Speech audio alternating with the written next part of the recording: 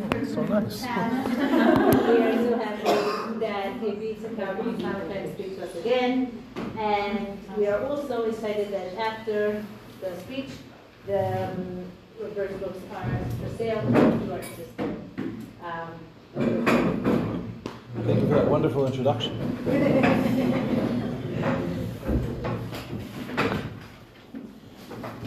So, how long do we have today? Oh, we have time. Meaning, usually a speech is between 45 minutes and an hour, but we're also starting like 4 minutes late, so... 4 minutes late. That's like, this is a very Yekisha place. It really is, right? Girls sometimes tell me they came to Michlala and they learn that time is fun. The 12:30 and 12:30. I'm still working on it, that's why I'm still here. But yes, Michlala is a very Yekisha place. There's a beautiful story with the Amshnaver Rebbe. There's a beautiful story with the Amshnaver Rebbe. You girls know the Amshnaver Rebbe? Yeah. So the Amshnaver Rebbe is, so he keeps Shabbos till Tuesday, and he davens many hours, and so he falls behind schedule. So he could be davening Ma'ariv at 8 o'clock in the morning. He could be davening Shachris at 3 o'clock in the afternoon. It's a fascinating thing. They say that Rosh Shlomo Zalman Auerbach was asked about the Amshnaver Rebbe, like, this behavior is not a normal behavior. And Rosh Shlomo Zalman Auerbach said, Aveira goreres Aveira. If you do one Aveira, it surely leads to another. He said, but we're never going to see the second Aveira with the Amshnaver Rebbe, so we have to assume that the first thing is not an Aveira. But one time on Erev Yom Kippur, it was getting late, and the Rebbe was eating Sudam Afsekis. And it's like, it's one thing to daven Shachris at 3 o'clock in the afternoon, it's another thing to be eating on Yom Kippur. So all the Hasidim were getting nervous. So finally they appointed one of the elder Hasidim to go over to the Rebbe and say, Rebbe, Kiki man for Yom Kippur. So this Chassid very gently went over to the Rebbe and said, Rebbe, it's spät, it's late.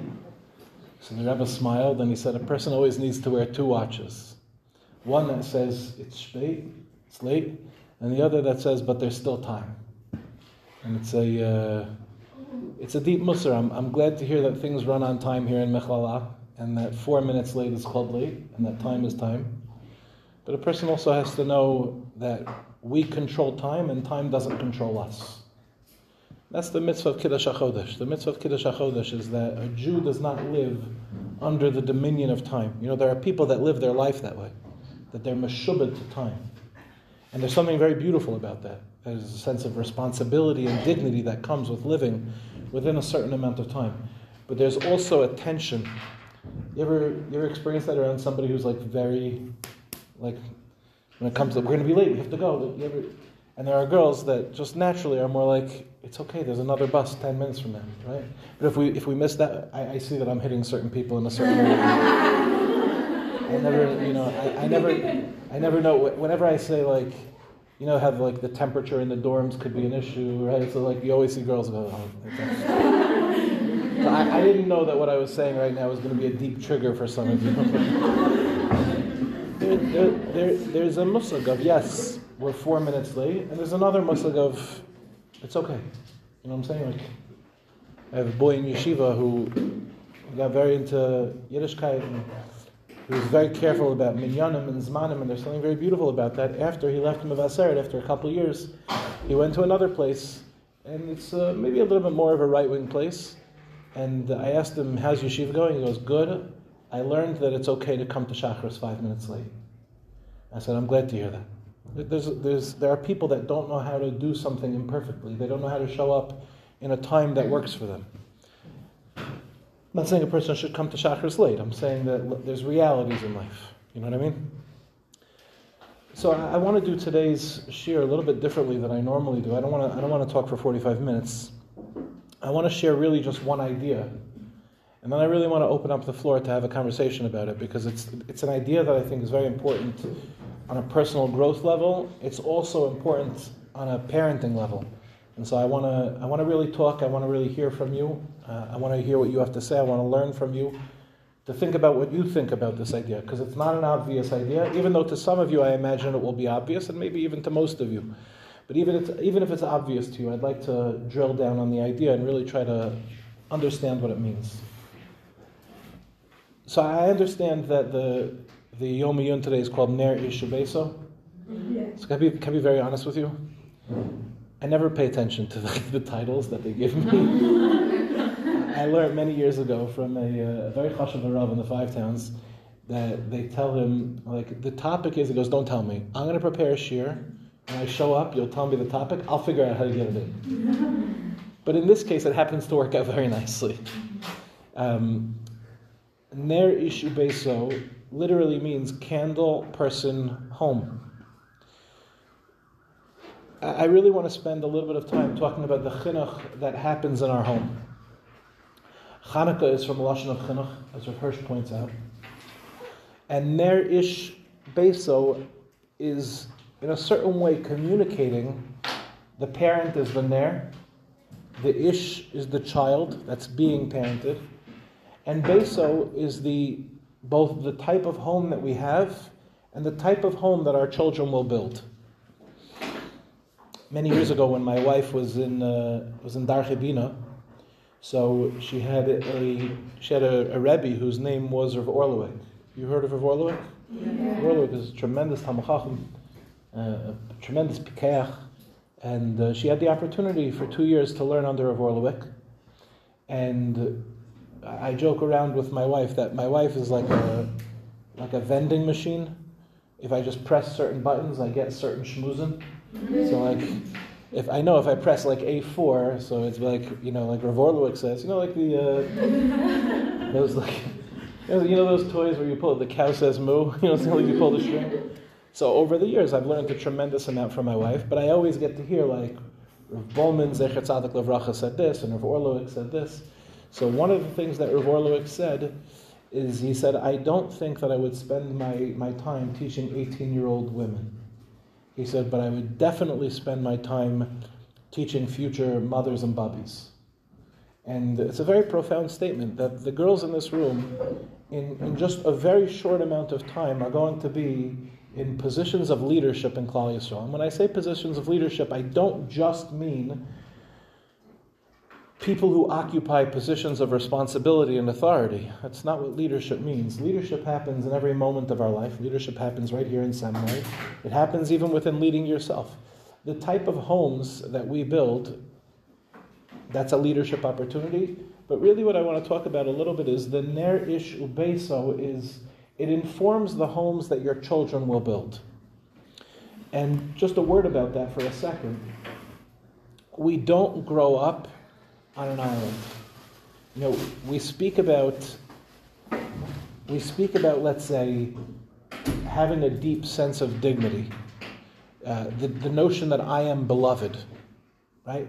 So I do believe that on a core level, the soul is connected. That's one of the fundamental aspects of the soul, that the soul has a certain level of connection within it. But also that level of connection, that self-love, must be fostered in an environment. And you don't realize this, but you were loved into being. Every one of you was loved into being. Every one of you had parents and communities, even camp counselors, that gave you a sense of tapping into your own inner being, and then you went and shared that with somebody else. Do you realize that happened in your life? It's not obvious. Like, if you think about, just take a moment, for those of you who were in some sort of camp, or maybe it was an NCSY advisor, but think about somebody who's not a parent for a moment, and I'm not even talking about a teacher just now, somebody who really gave you a sense of, you are valid. I'm talking about you're a person. You have somebody like that in your head? Of course, what they were drawing from was something that you already had inside of yourself. If you didn't believe that you were a dignified person, then there would be nothing to tap into. And yet, we see so often that girls and guys who have a deep sense of dignity, but they never had anybody to cultivate that sense of dignity, they live, I don't know how to say this nicely, they live meekly. You ever see people like this? That they're too afraid to encounter the world? This is not so nice what I'm about to say, but it's deeply true. Sometimes you see a guy who's doesn't have a lot of confidence. You know what I'm talking about? Just and it's hard on a date, because sometimes I have to tell the girls, I promise you he's a really good guy, you just got to get through the first 4 dates. And that's hard. You know what I'm talking? That's a lot of dates to get through. But you see that guy 10 years later, after he's married with children, responsibility, and a job, and all of a sudden he's confident. All of a sudden he's not a meek person anymore. And it happens all the time. And you almost wonder, like, what happened to that 18-year-old kid that could barely raise his hand in Shiur, that for him it was like an avodah? Because if you have a certain amount of love in your life, you come out, so to speak, of your own shell, and you're able to attach deeply to what's real. Does that make sense?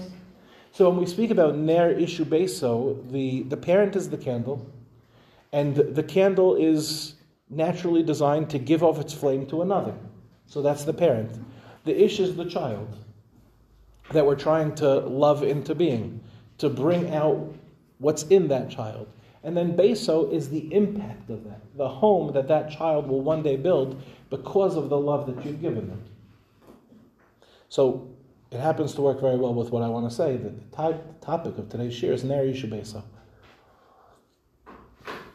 Rav Hirsch points out that Chanukah is Milashon Chinuch, but there's a beautiful, beautiful, beautiful vart from Rav Kook that I'd like to share with you today. And the vart is as follows. Chinuch is masculine. Chanukah is feminine. And we see that when it comes to Chanukah, there's a deeply feminine root that Chanukah has. We know that the Gemara says already, Afein hayu ba'oso anes. Women are mechuyeves and they're as Chanukah because Afein hayu ba'oso anes.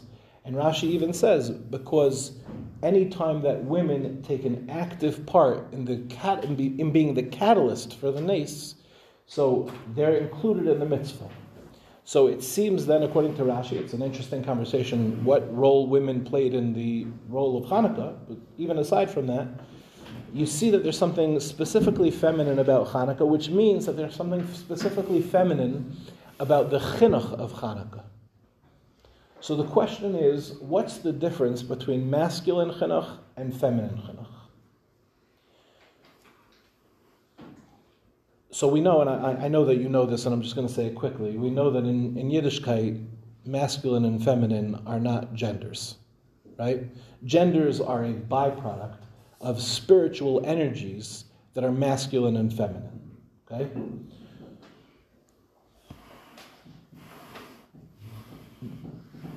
The masculine energy in general is more external, the feminine energy in general is more internal, but I want to really unpack it a little bit more than that. Masculine energy by its nature is to exert one's will upon another. It's top down. Feminine energy is to appreciate what is and to nurture from within. And I think that masculine energy gets a very bad rap in today's world because most people, when they hear that, they think like, well, that's not good, right? It's not good to exert your will upon another. But the truth of the matter is that it's not true. It's important on behalf of all men, right? It's important to be able to exert our will upon something. For example, if you had a piece of clay, right? And you said, well, I just want to nurture this clay into being. I just want to appreciate it for what it is. How does a piece of clay become a piece of pottery? There's an exertion of our will upon something, right? So this is my vision for it. And a lot of times today, we in the politically correct world in which we live, we're not allowed to say, well, this is what I think something should be, and go out and make it that. The world is something today because the masculine energy of the world has formed the world into something. And it's very important when it comes to raising our children to have a very clear communication of what we believe a child ought to become. It's not popular to say today. You're not allowed to say that out loud, but it's true. And we should say it out loud because it's important for us to recognize that Yiddishkeit is a set of values and that communicating those set of values to our children is okay. There's this very PC thing in the world today that you're not allowed to tell children. Yeah. So is it possible to repeat the difference between the two energies? The masculine energy is to exert one's will upon another. Feminine energy would be to nurture from within. We're going to spend most of our time today talking about the second one, but I just want to explain why the second one is important in the context of the first. If you don't say, a parent says, maybe I did the wrong thing. I really pushed my child to go to daven with a minyan. What does that mean? Why is that the wrong thing? Why is it wrong to tell our children that we have a standard that when we daven as a community, that you're part of something? Does the child want to go to minyan? Not necessarily. When we tell a child it's important to go to minyan, what we're doing is we're exerting our will upon the child in the hopes that the child will take that will and make it their own. There's nothing wrong with setting a standard. There is, however, a danger, and that's the danger that I want to talk about today. If we're constantly telling our child what we want them to become, the potential negative impact of that is that we never appreciate the child for who they are.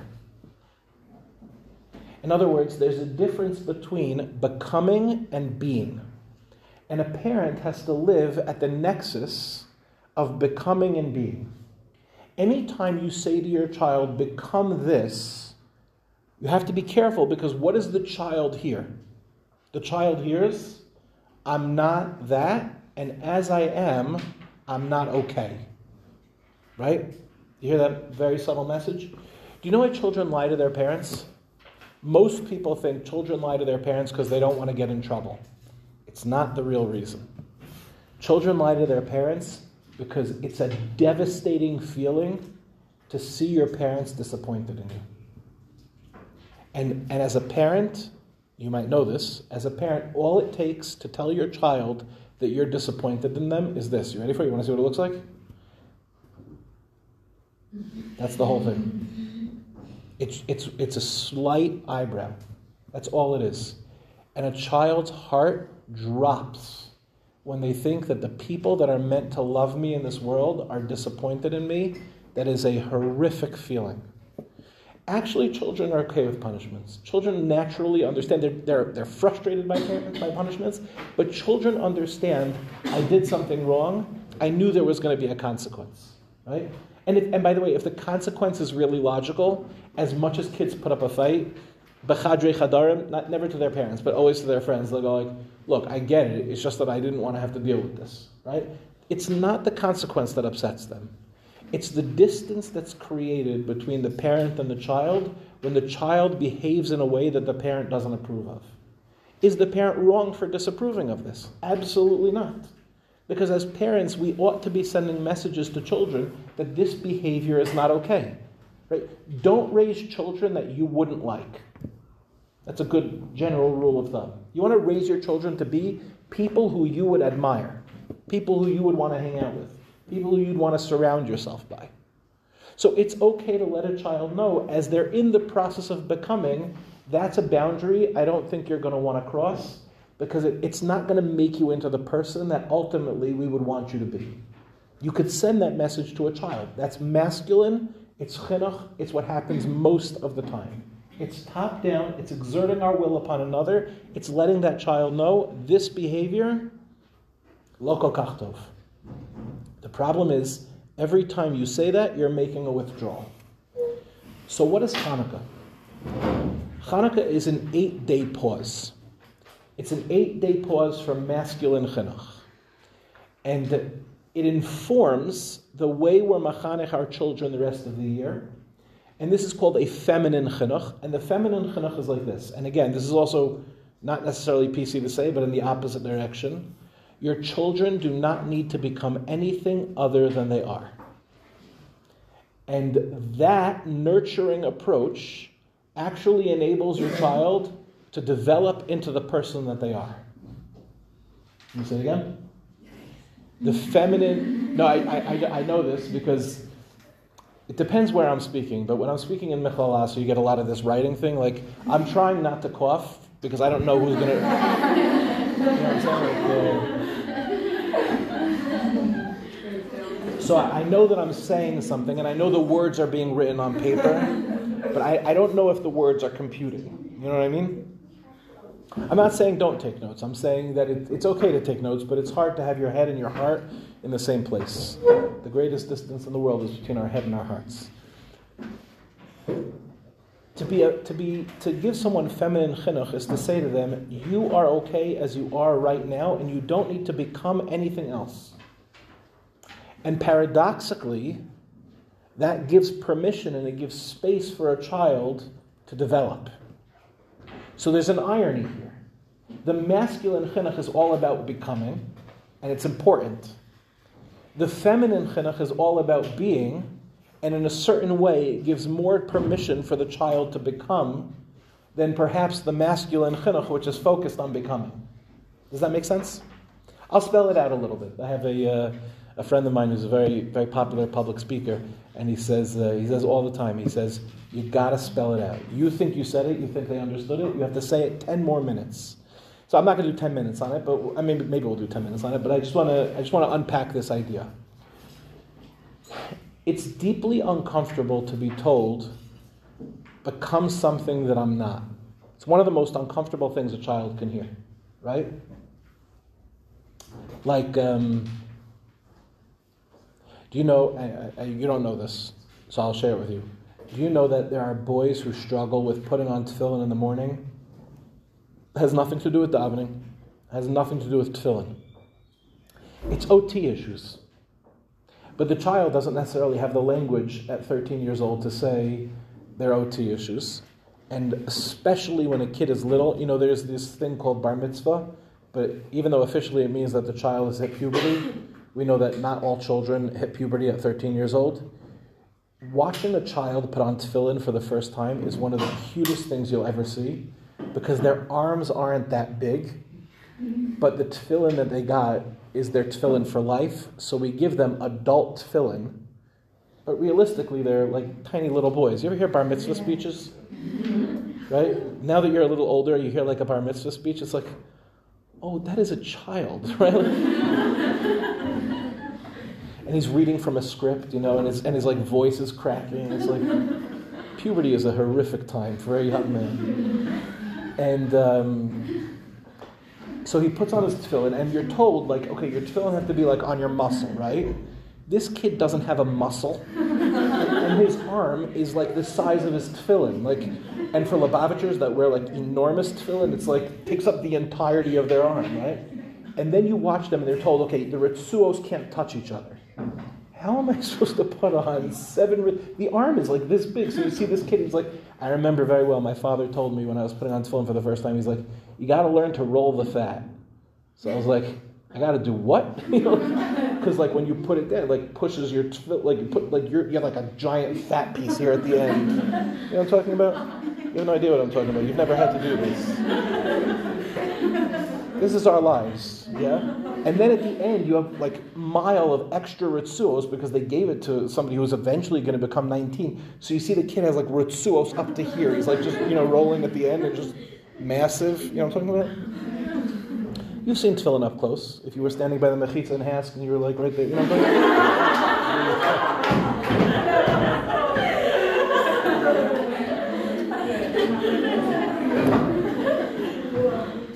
Always that guy who's going to be standing by the mechitza just shuckling a little too hard.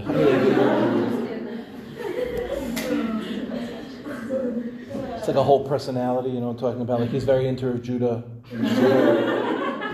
He speaks to Rav Azriel. He's like a certain kind.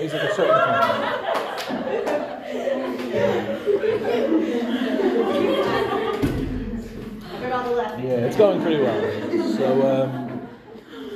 So you have this kid, and he's putting on tefillin. His ritzuos are up to here, right? This kid is deep. You know he's physically uncomfortable? He's physically uncomfortable. You know how hard it is to like constantly be adjusting your tefillin, like making sure it's in the right place, and then if you have to wear a black hat on top of that, you have to figure out how to do this move where you have the hat on, but it's not on your head. It rests like over here. And the hat itself doesn't fit you. You understand? You know what I'm talking about? And then if you've ever seen the davening jacket move, right? So you have the guys that drape it over. Then you have the kids who are trying to put their hand in the sleeve. which means you have to get they should make, by the way, if you want to make a lot of money, make a jacket, a davening jacket, that one arm is bigger than the other. Make the left arm just a little bit wider so that kids can get their tefillin in. But you always have that guy, and then his tefillin come off while he's in it, so he has to redo the entire thing. And then you have the button tefillin guy, where he buttons his jacket over here. I'm not sure why that's a look, but it's like a look. It's like a thing that kids do, and it's like, yeah, I'm cool now. You have a sleeve like a cape. You know what I'm saying? Like it doesn't really work. And then we say to ourselves, I don't know why this kid doesn't like davening. Do you know how hard it is to be 13 years old and daven in that? And if you're constantly being told you're not a davener, and you should be a davener, and now we'll add an ADHD, and the fact that davening, especially in yeshivas, can be really hard, because it could be very long, because the Rosh Yeshiva that are davening have a lot of kavanah. And that's a beautiful thing. It's a beautiful thing to role model. But there are kids that sit there in minyan, and the minyan experience for them is you are wrong. Not wrong about an answer. You're wrong as a person. Look, our community davens, you don't. Try telling a kid, you're all good Michlala girls, you're all sitting here, right? That means basically more or less throughout high school, you were the people that did a good job at sitting in class and taking tests, right? You were designed for that. Do you know what happens to a kid who's not? Sorry, I don't mean to typecast all of you in the same. But none of you were thrown out of school in 5th grade, and I was. Unless somebody in the room was going, none of you. It's Michlala, none of you were thrown out of school. Yeah? Do you know how hard it is? Not that we know. That's a whole different conversation. Do you know how hard it is to sit in class for how long every day? And then to be told you're not good because you're not the kid getting the best marks? And by the way, we know it's not true, right? Because school is not an indicator of success. The guy in my class that passed the least amount of tests is the wealthiest guy in my class by far. I just met up with a high school friend of mine, and now he's like a famous guy, whatever, I won't say his name. He's like a famous guy. And we were reminiscing about high school, and he goes, do you remember that there was some sort of thing that any time he passed the test, we as a class got an ice cream party? And it was like, oh my God, I forgot about that. How did I forget about that? And then he goes, do you remember that we only had 3 ice cream parties in 4 years? And I was like, that's true. That's why I forgot about it. They didn't happen enough. And I remember we got Carvel ice cream saucers. It was like very chashuv. I wasn't Chal Yisrael. And not that it matters, it was still delicious. But this kid is the wealthiest guy in my class by far. But for 4 years in high school, he was a mistake. Every day that he showed up to school was an unsafe day for him. Especially if you have boys, you'll see this. Boys open up a Gemara, and the Gemara tells them, you don't know what you're talking about. Gemara makes kids feel stupid. Why? Because they don't necessarily know how to translate it, they don't know how to punctuate it, they don't know how to vowelize it, they're missing the background information because they never learned Tanakh well, and they never learned Mishnayos well, right? They don't know how to analyze the Rishonim and why the Rishonim are saying what they say, and they've never been trained how to analyze a dialectic before. That's 6 major problems. Every time you open up a Gemara, the Gemara tells you you're stupid. So you know what kids do? They close the Gemara and they go like this. It doesn't seem relevant. And then Rebbein go, we have to figure out how to make it relevant. Forget relevance. Relevance is the 7th of 7 important questions, but it's the 7th one. If the kid's good at it, he's going to want to do it. Nobody wants to do things that they're not good at. There are kids who go to davening, there are kids who go to school, and the entire day, the message that they're getting, not because the teachers are bad, not because the Rebbeim are bad, but the entire message that they're getting is become something that you're not. And very often these people are not going to be spending their lives in schools. So does that mean kids shouldn't go to school? Of course a kid has to go to school, and of course a kid has to learn. And of course they have to become something. But what we need to have is this, and this is what Rav Kook means, this feminine type of chinuch that says, you're okay as you are, and we need to celebrate you as you are right now. And that's why we have to find creative ways to communicate to our children that who they are is good. And I want to share with you, two things that I had in my chinuch growing up that were very important. One of them I participated in, the other I didn't. My issue was never that I was not smart. But my issue was that I couldn't sit still. So after I was thrown out of school in 5th grade, there was only 2 other schools in the neighborhood that were willing to take me. Anyone here from the 5 towns? Yeah. Okay, everyone here from the 5 towns? Turns out. So the 2 yeshivas that were willing to take me were South Shore and Darche. South Shore was Rabbi Hertzberg, Olav Shalom, was a tremendous mechanech. I know they wrote a book about him. I haven't had the opportunity to read it, but I'm told it's excellent.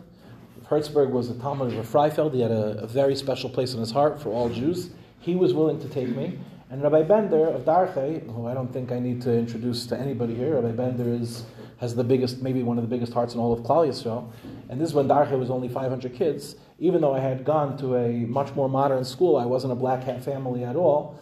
Rabbi Bender was willing to take me into Darche, and that's where I went. I ended up going to Darche. So the move from my co-ed school to Darche was a big move. It wasn't exactly a perfect fit hashkafically. Rabbi Bender would give anti-television schmoozin, and my father was the president of a television company. So it wasn't exactly, if you understand what I'm saying, hashkafically it didn't really work so well. In fact, many of the shows that you've probably not seen on television, but for those of you who didn't see shows like Seinfeld and Jeopardy and Everybody Loves Raymond and Oprah and Ellen and all those and many, many more, those shows were all my dad's shows. So it doesn't mean anything to me. But it doesn't mean like it never did anything for me except for pay for all of my things in my life. But aside from that,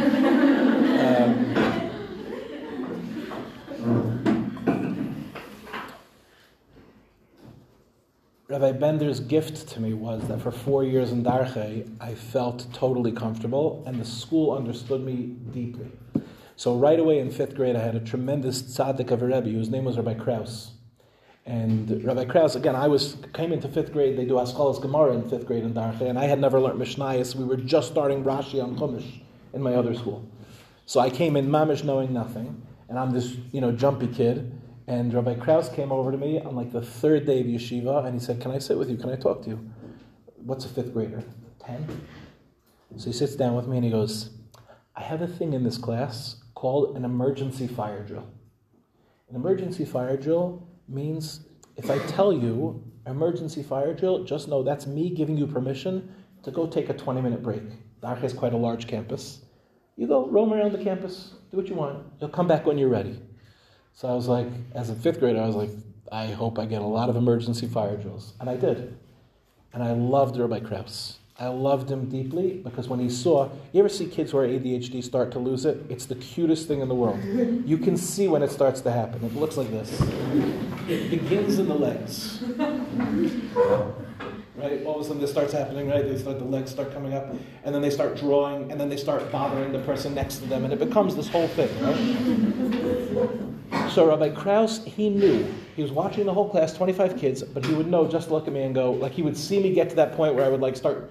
I remember I had a little bit of a drill bit, and I was drilling a hole in my desk. Like an actual hole. I was just seeing it, how many times I could turn it till I got through the desk. By the end of the year, there was a giant hole in the desk. I got through. It's like Rav Akiva with a drop of water. I was very persistent. So he would look at me and he would go, "Burg, emergency fire drill." And it was the best thing. I wasn't in trouble. I wasn't considered weird. I wasn't the only kid that had an emergency fire drill. They weren't trying to medicate me to death. Right? It was just like, I have a daughter who's Lebedik, and she takes after her father. And her teacher said, because her whole class in elementary school was psychotic, they were the best class ever. Her teacher said, "I need a Ritalin spray.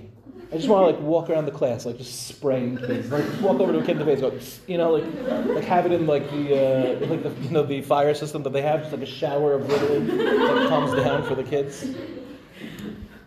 Rabbi Krause wasn't trying to do it. He said, "It's okay to be you. If you need an emergency fire drill, you'll get an emergency fire drill. That's a gift that we can give to kids." In 8th grade, there was a kid. Darche takes in, it's very famous, Darche takes in a lot of special needs kids into the school.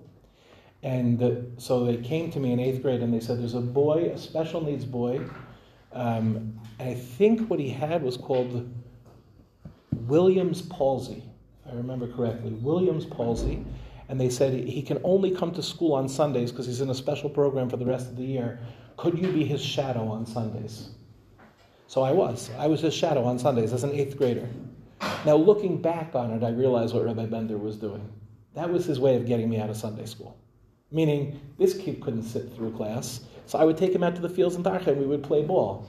It was a brilliant chinuch move. It tapped into the talents of this type of kid. By the way, I don't know if I would be here speaking to you today if it wasn't for the job that Darche gave me in 8th grade. It was the first time in my life that I said, oh, I can take care of somebody else. I never knew that before. It inspired me to be a camp counselor, a division head. Eventually, when I got into Yiddishkeit, I was like, okay, maybe I could teach, maybe I could share something. I had a Rebbe many years ago, his name was Rabbi Waldman. He once saw me trying to get frum, when I was in Mevaseret, when I was a bacher, and there was a guy in the kollel who was this unbelievable stark guy in the kollel, and he had gone to Ramaz, and he had really long hair when he was in Ramaz, and he cut his hair, and he became this huge Ben Torah, and all I wanted to be was Adam. That's all I wanted to be. And Adam was like an Adel Madel. I'm talking about one of those guys like this. And I tried to be him. And he said, don't do that. You're a Lebedik guy. If you try to be something that you're not, it won't work. The second thing I want to share with you about Darche that's very special is, to my knowledge, I don't know if other places have adopted it since, but they're the first program that had a vocational school for kids in high school. They have a program for kids that aren't designed to learn history and math and literature. They learn how to fix cars, they learn how to make kitchens, they can become electricians and plumbers, all while they're in high school. Do you know how many kids are so good with their hands, but we're asking them to learn trigonometry? Does it really matter if they, years from now, how many kids do you think are going to be going it's good that I know advanced trigonometry? The whole system is designed to become something, but when do we ever celebrate who you are? That's a feminine type of thing. And that's what our job is as parents. Our job is to tell a kid, this is what we want you to become, but I don't want you to lose your being while you're in the process of becoming. What would it look like? And I'm asking the question. I don't know if I know the answer to this question, but what would it look like if we reimagined what minyan would look like for certain types of kids? What would that look like? We did it a little bit, right? It used to be that minyan was more dry, and then there's this Kalbach thing that they had here in Eretz Yisrael, and now it's gone back to America, and so some minyanim are more Lebedik. But, if we really think outside of the box, maybe we would give kids space to, do a lot of different things in davening. I'll tell you, there's a Rebbe in Mevaseret. He has a beautiful thing. He says, I want you guys to compose your own tefillas, and they have a minyan. One day they have a minyan of guys davening together, all at the same pace, but all the tefillas that they composed around the same themes. So they're davening together, but they're davening from within themselves. It's a much more being rather than becoming. And I'm not saying this one is to the exclusion of the other. You have to live within that dialectical tension of being able to hold space for both. But if we're going to communicate to our children, if we're going to pass on a legacy to our children, we need to recognize they're already people, and they can't become something that they're not. And who they are right now is already good. So you'll say, what does that mean? Who they are right now is already good. What if they're doing bad things? What if they're doing bad things? How could you say who they are right now is already good if they're doing bad things? What's the answer to that question? Why are they doing those things? Why do you think they're doing those things? What do you think they're expressing? What are they communicating? Children play charades all the time. Have you ever thought of that way? Think about a behavior that you did right now. Take a second. Think about something that you communicated to your parents without words. Think about how you said it. You didn't say it with words, you said it with your behavior. Think about what you did in order to communicate that behavior. You ever lash out at your mom to let you know you were angry at her about something else? By the way, adults do it too. If you ever get into a fight with your spouse, you'll see exactly how it goes, right? You always... When? Yes. When you get into a fight with your spouse, it's like, can you just pick up your socks? Why can't you just put your socks in the hamper? There's a hamper 3 feet away, right? And the guy's like, I do everything for this family. And then the wife says, and I know you never liked my mother. It's like... We were never talking about socks, right? And we were never talking about not feeling valued, right? And we were never talking about your mother. It's always the fight behind the fight behind the fight, right? Everyone is playing a game of charades because we don't necessarily have the courage or the emotional language to be able to express what's really going on for ourselves. So what would it look like to tell a child, I see that you're behaving in a certain way. I want you to know this behavior doesn't define you. and I appreciate and value who you are right now in this moment. I'll finish with this and then I'll open it up to questions because I think we're almost out of time. Haneros halalu kodeshem ve'ein lanu reshus lehishtamesh behem el lerosam bilvad. On Chanukah, these neros, these precious children that we have, we just recognize their kedusha. They don't have to be anything they're not. They're already kadosh right now as they are. Ve'ein lanu reshus lehishtamesh behem. On Chanukah, you have no right to play with these candles. On Chanukah, you have no right to tell them to become something. You appreciate them for who they are. Namishhtamish with them. El osam bilvad. What does it mean to watch our children? Remember that as parents, the way that you look at your child communicates a tremendous amount. Do you see your children with beautiful eyes? When you look at them, do they see, that's my mother who loves me? You know, there are parents that right away when the kids walk in the door, their eyes are like already squinting. They're already looking. There's SNEAS police parents. There's SNEAS police schools, but that's a different story. There are people that they're just looking with a negative eye. To look with negative eyes is to destroy people. You know that there's a bird in the Torah called the Ra'ah, and this bird, the Gemara says, it has tremendous sight. This bird can see all the way from Bavel, it could see to the mountaintops of Eretz Yisrael, and see the carcasses that are on the mountains. And this bird is not kosher to eat. And they ask the question, why isn't this bird kosher to eat? It has tremendous sight. So the Bali Chassidus say, and this is a stunning word, if you have the capacity to see all the way from Bavel to Eretz Yisrael and all you can see is the carcasses, that's not a kosher bird. There are people that they are Yefei Nayim, like David HaMelech is described. Yefei Nayim means they know how to see people in a beautiful way. And then Lo Aleinu, there are people that have toxic eyesight.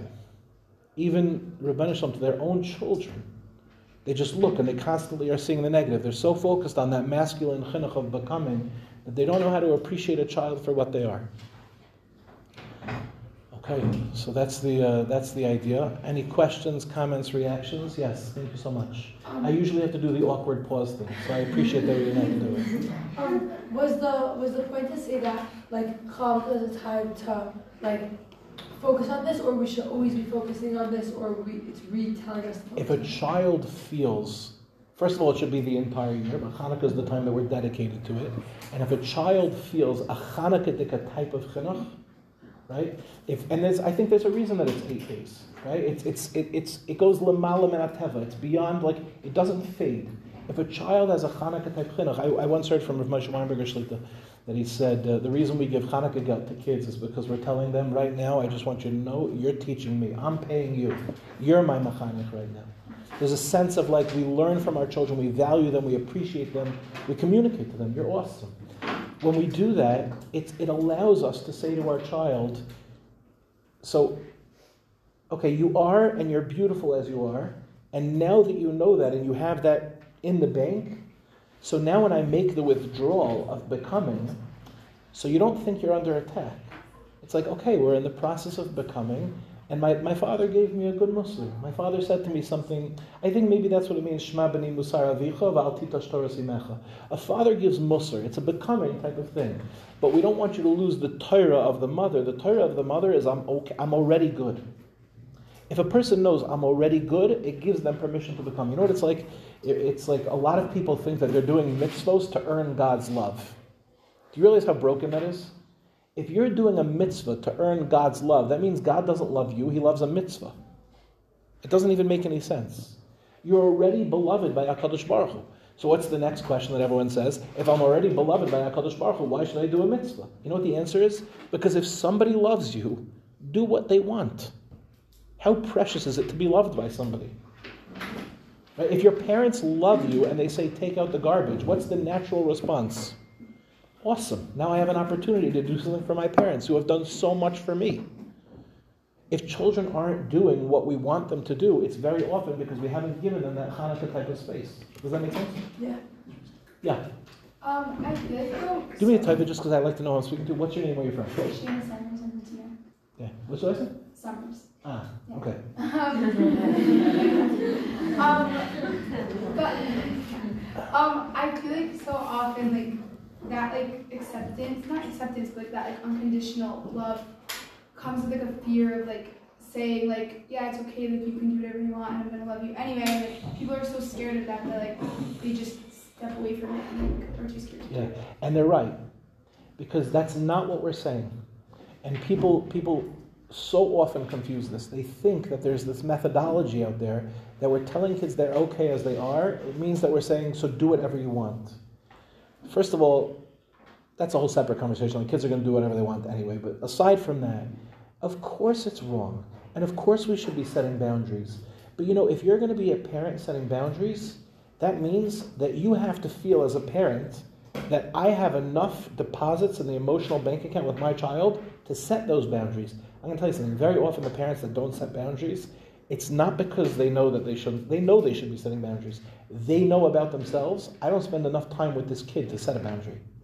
Right? You have to make time for your children, and that your children know deeply, Abba and Ima love me more than anything in the world. They've dedicated their lives to me. So when they say to me no, I'm never going to cross that line. And then parents always go, but what happens if they do? Like, what's the consequence? Why are we talking about consequences? If you tell your child no, then it's no. The question is, if you tell your child no and your kid does it anyway, what is that child communicating? A lot of times the child is communicating, hey, I get a greater sense of attachment from my friends than I do from my parents. You know what I mean? Yeah. And it's not meant to be that way. Our greatest attachment is meant to be to our parents. We have a fear today of kids, of like, the peers are going to impact the kids, because that's where the primary attachment is. And the reason the primary attachment is there is because, unfortunately, parents are out so much that they don't have the capacity to spend time with their kids. I Baruch Hashem have wonderful parents. My father worked so hard in his life, so hard, and Baruch Hashem provided for his family tremendously. Shabbos morning, every single Shabbos morning, he davened Hashkam Minyan. My father was not a person who liked the main Minyan, if you understand what that means. Baruch Hashem, we reimagined Minyan in a way that Hashkam Minyan exists. And there's a certain type of people that go to Hashkam Minyan. So as a kid growing up, you go to Hashkam Minyan with your father. And what do you do after that? So you come home, you make a nice kiddush in the house. A kiddush in the house. You understand? Not a kiddush with the hamonam. A kiddush in the house with the kids. We like Entenmann's donuts. We like the crumb topping ones. They're the best ones. Yeah. So it was Entenmann's donuts. Orange juice. Tropicana. The things that we leave America for and come to Eretz Yisrael, and we miss Tropicana, yeah? And then my father would sit and he would play games with us for hours. And all the games that I know in my life are games that I learned. Maybe it was card games, maybe it was Stratego, maybe it was chess or checkers, depending on how old I was. I want you to know those hours that I spent with my father, I could feel them in my heart today. They're real for me. And my father was my Little League coach on Sundays. You think my father wanted to be my Little League coach? I mean, my father was a good baseball player growing up, and he loved baseball, but he loved me. I know for a fact my father would have much rather done other things on Sunday. But he was there for us. There's always that parents that drop their kids off at Little League games, and then there's parents that stay and watch, or that coach. My father was involved in my life growing up. He was the chairman of our youth department in shul. He was the Little League coach. He played games with us Shabbos morning. It's true. There were days that I didn't see him because sometimes he would leave at 5 o'clock in the morning to catch a 7 o'clock flight, and he would be home at 10 o'clock that night because he would fly back every night, again, when he was traveling in that busy season. But I always knew my dad would be there for us. That's what it means to love. Yeah. What's your name? Where are you from? I'm Sarah Lee Woods. I'm from LA. You're going to LA on Thursday. That was very interesting. Thank you. Yeah. So, let's say you did all of this, but your child, sometimes it happens, or your child's gonna do something that you're disappointed in them for doing that because that Are you really disappointed? That they decided to make the bad decision. Yeah. You really tried your best, and you do it, but sometimes there's an error in judgment, and your child does something you didn't approve of, and that's okay because they're human and they make mistakes. But so then is it not? So you're not let disappointed. your child know that you're disappointed that that was the decision that was made. I have a question. It's a hard question, and I'm saying it's okay. I'm saying right away, right now, I'm saying it's okay to be disappointed because we're human beings. How much of that is our own ego? Right? As part of parenting, there's there's two relationships that I can think of that will challenge your ego. Your spousal relationship, and your husband will challenge your ego, and your kids. And it seems to me that our kids challenge us more than our spouses. Because when our kids do something that we don't approve of, right, it's like, okay, so I'm responsible for parenting that child. And right now my ego is telling me, how could I have a child that does that, right? But of course you have a child that does that, because he's a child, right? He's a kid. And by the way, the things that disappoint us the most are the things that we like about ourselves the least, right? It's like, shoot, I don't want to be parenting myself, right? I don't want to parent my own. So a lot of times when we're quote-unquote disappointed, I think there's a difference between communicating to our kid, this is disappointing behavior because it doesn't match the standard of what we're looking for, versus our own ego that's saying, I'm disappointed in what happened because of the way that it touches me. If we're parenting that kid, so let's look at the kid. And let's say to the kid in a clear way, thou shalt not cross this boundary. Lo yasazavim kameinu. It's not appropriate, it's not okay. There's a Maisa with Rav Freifeld that he waited 6 months to talk to a Talmud. 6 months to talk to a Talmud about a lie that he had told 6 months earlier. So 6 months later, he calls the kid into his office and he said, remember that you told me that thing on that day? The kid goes, yeah. He goes, you weren't telling me the truth. The kid goes, yes, Rabbi, I lied to you. Why'd you wait 6 months to tell me? So Rav Freifeld said, because 6 months ago you hadn't grown ears. Right? Waiting to tell someone something in a time that they could hear it is the hallmark of a great mechanech. And by the way, not everything needs to be said. A lot of these behaviors the kids themselves are not going to do when they're adults. Anytime you enter into a power struggle with your children, you've already lost. Because now you already told them, hey, if you ever want to press my button, press that one. Right? Not everything needs to be said. A parent needs to be a pikeach. A parent needs to think carefully. This needs to be said. This doesn't need to be said. I want you to know, I have, Baruch Hashem now, my oldest daughter is married and she's not a teenager anymore. But as of last year, before she was married, I had 4 teenage daughters living under my roof. Do you understand what that means? 4 teenage daughters. And they all use one bathroom. Daven for me. You understand what I'm saying? It's serious business. You have to know that kids fight. And is it annoying to me as a parent when they're arguing about she's taking too long in the bathroom? Of course it's annoying.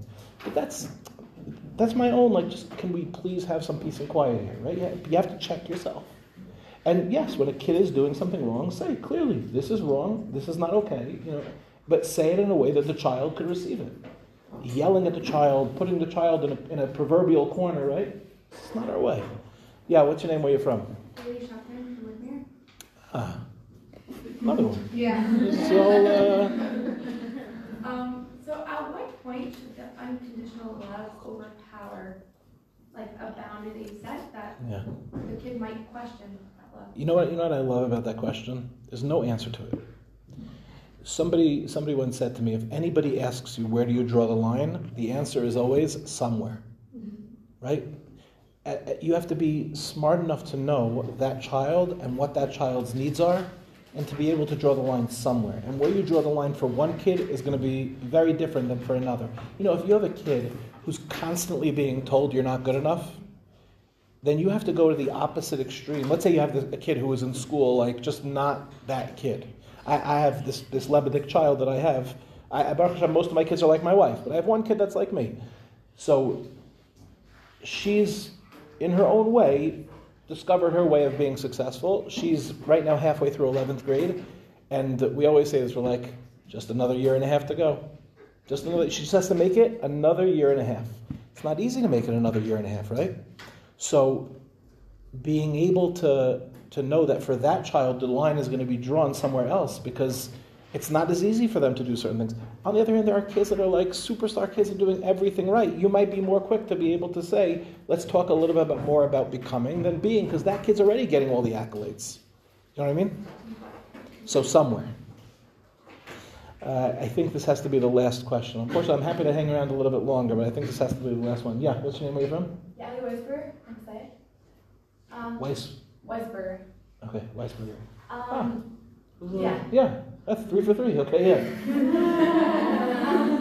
I think a lot of the times we hear that like we're an Ava generation, and like it's said a lot of times in like a negative light, and like it gets all this bad press of like you're an Ava generation. This is something that like you need right now, and like that's not what you're supposed to be looking for. And I think that like I guess you could say like as a child who doesn't feel like they're getting this necessarily, and as like a generation that doesn't feel like they're getting like accepted to the fact like this is clearly what we're asking for, or, like we need. What are you supposed to tell yourself when like it feels like you shouldn't be wanting it? I mean, I'm not sure what you would need to tell yourself, because the inner world of a person is very complex, and I imagine that there's a lot of different voices inside that need a lot of different voices, for those who are familiar with IFS. But let's say, you just betrayed yourselves. Anyway, it's okay. I'm part of the team. I guess what I would want to say to you is, that's wrong. If you could borrow that voice to know that that's wrong. You know, I don't know what the right word is. Can I call myself a Talmud of Rav Weinberger? I can't say I'm a Talmud. That's too big of a title to be able to receive. I'm a fan. I'm drinking from the well springs of whatever it is that he's putting out into the world. I don't know. I think what Rav Weinberger has taught us is this is what's needed before the times of Mashiach. You know, we're in these final moments, and we have these beautiful, precious neshamas that have taken upon themselves the hardest moments in the history of the world are the moments for Mashiach. And the souls that have come down to this world that are willing to face the challenges of what's happening in today's day and age are the most precious souls. And, you know, the child has to be, you know, like any person really who's, let's say, about to have surgery, you need to be healthy to have surgery.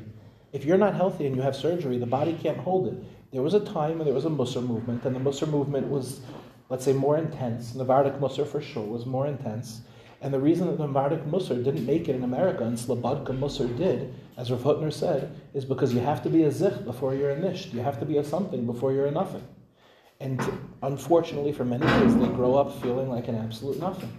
And if there's a movement of ahava to tell these kids, you're beautiful and you're wonderful and you're great and we love you, that's because that's what's necessary in today's day and age. But people forget that a branch of ahava is yira.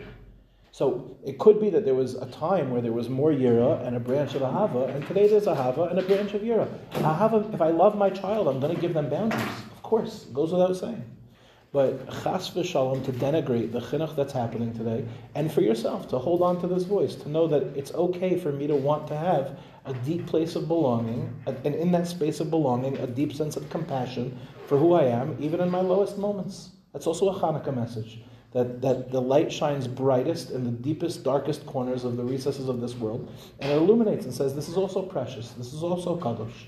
And I think that this sort of like backlash that you hear from the very adults that, by the way, created this to begin with, that backlash has much more to do with the adults than it does to do with the children. And Adrabah, I'm very often jealous of the chinuch that kids are receiving today. You know, I grew up down the block from Rav Daniel Kalish, and he was a guy that I admired growing up. You know, he was this tremendous Talmud Chacham. We never thought he was going to be in Waterbury. I thought he was going to be next Rosh Yeshiva V'Shiv for Akaway. And what he's doing today in bringing this voice into the world is so precious. And what Rav Weinberger has done and so many others, this beautiful way of speaking to people. I'm jealous of this generation.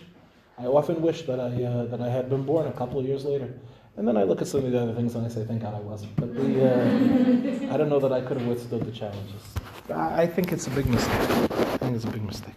Okay, we'll stop here.